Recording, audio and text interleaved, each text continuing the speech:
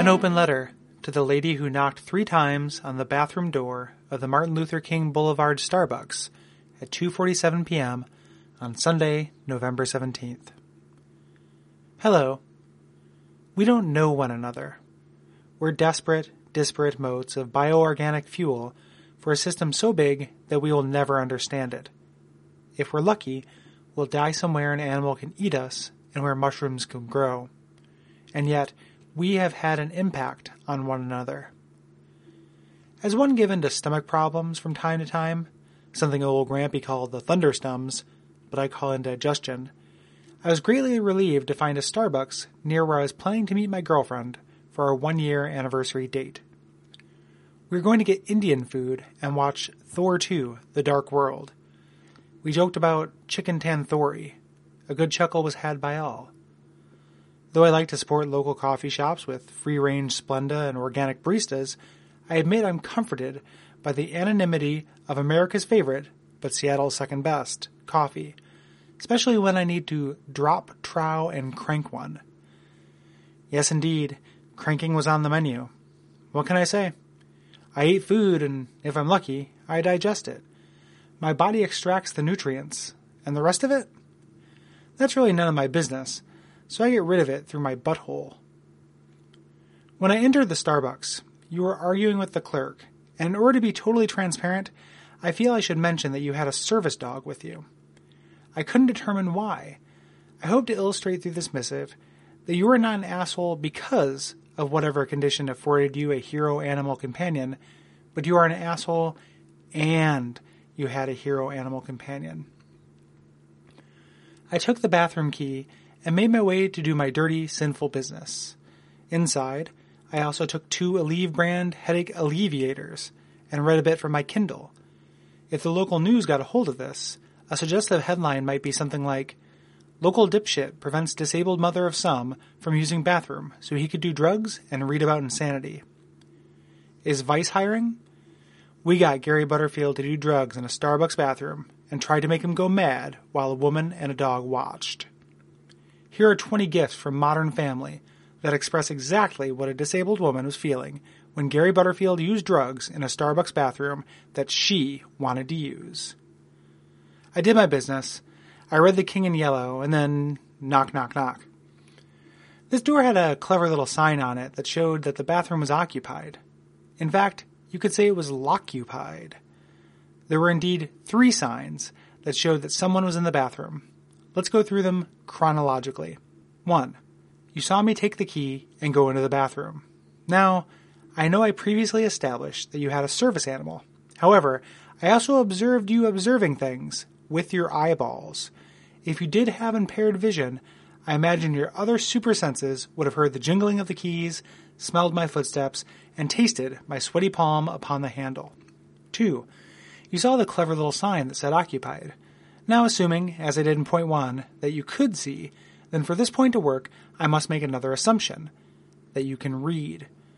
I don't want to flaunt my privilege in any way, but the word occupy is framed by an angry red color that communicates, "Grrr! Don't open, human!" Or at the very least, danger. Or, this place is not a place of honor. No highly esteemed deed is commemorated here. Nothing valued is here. This place is a message and a part of a system of messages. Pay attention to it. Sending this message was important to us. We considered ourselves to be a powerful culture. 3. You tested the handle.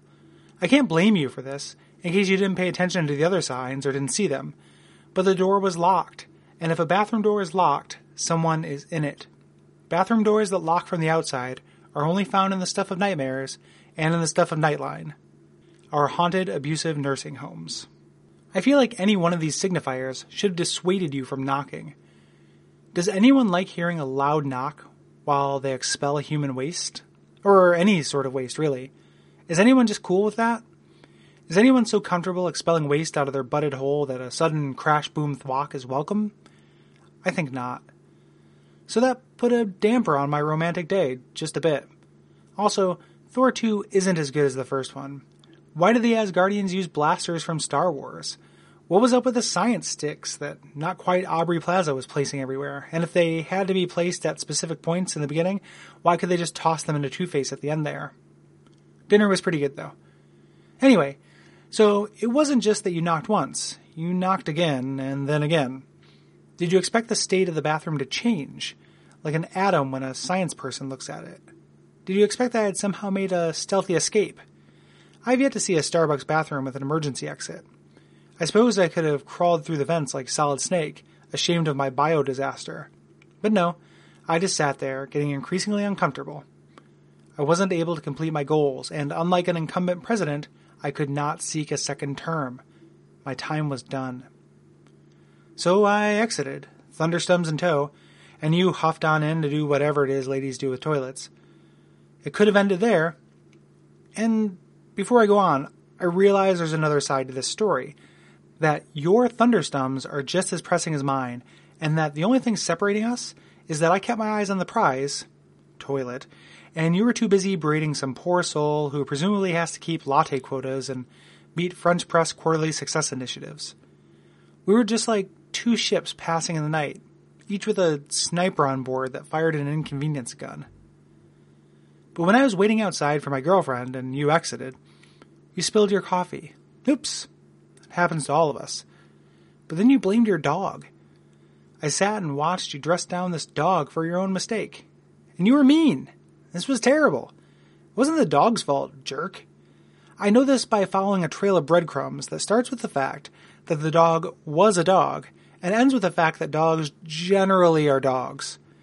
In between those two breadcrumbs, it's worth noting that it was a service dog, so I know it was exceptionally well trained, and I watched you spill your own coffee just like anybody would.